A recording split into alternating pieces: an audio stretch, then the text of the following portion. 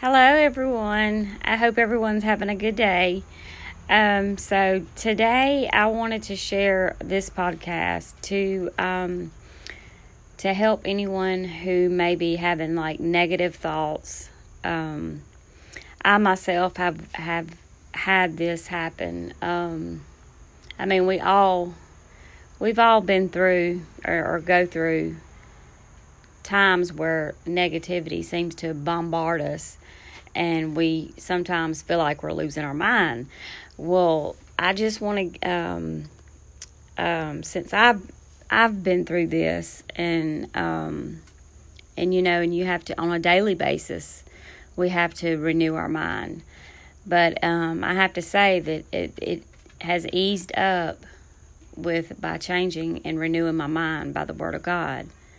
So I just wanted to read some of the things and my thoughts and what was on my heart to help someone out there that may be dealing with this. So, once you start learning how to control your thoughts and casting down the negative ones, you will start having an attitude of gratitude. Everything that pops up in our mind is not always a good thought to dwell on. When this happens, be aware of it and switch your thoughts and focus to something positive. It is important to think about what you are thinking about. Not every thought is useful and therefore must be cast down and replaced with thoughts that are pure and lovely.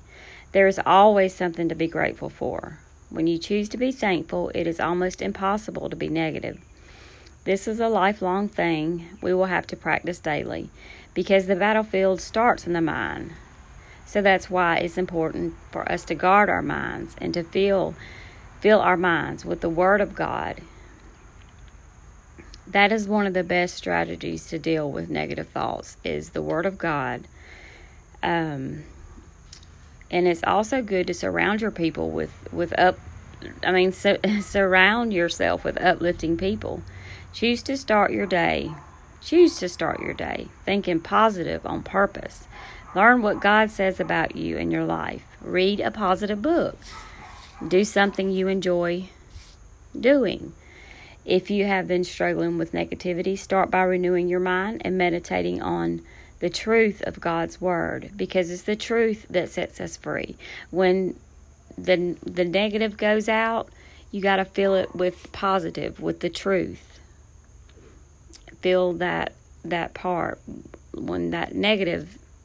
When you choose to cast that negative down, replace it with a positive thought in its place. And also, sometimes circumstances and troubles can cause us to feel stuck. And it may seem at times that the things we are looking at are magnified and bigger than God. But the truth is we are the head and not the tail. We are above as children of God.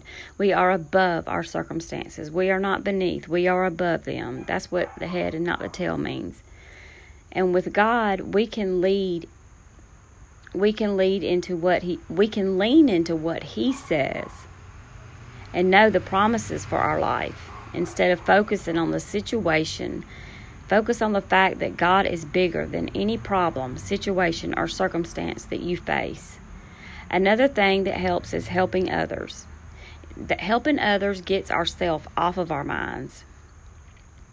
And this is something that I've done, and it surely helps.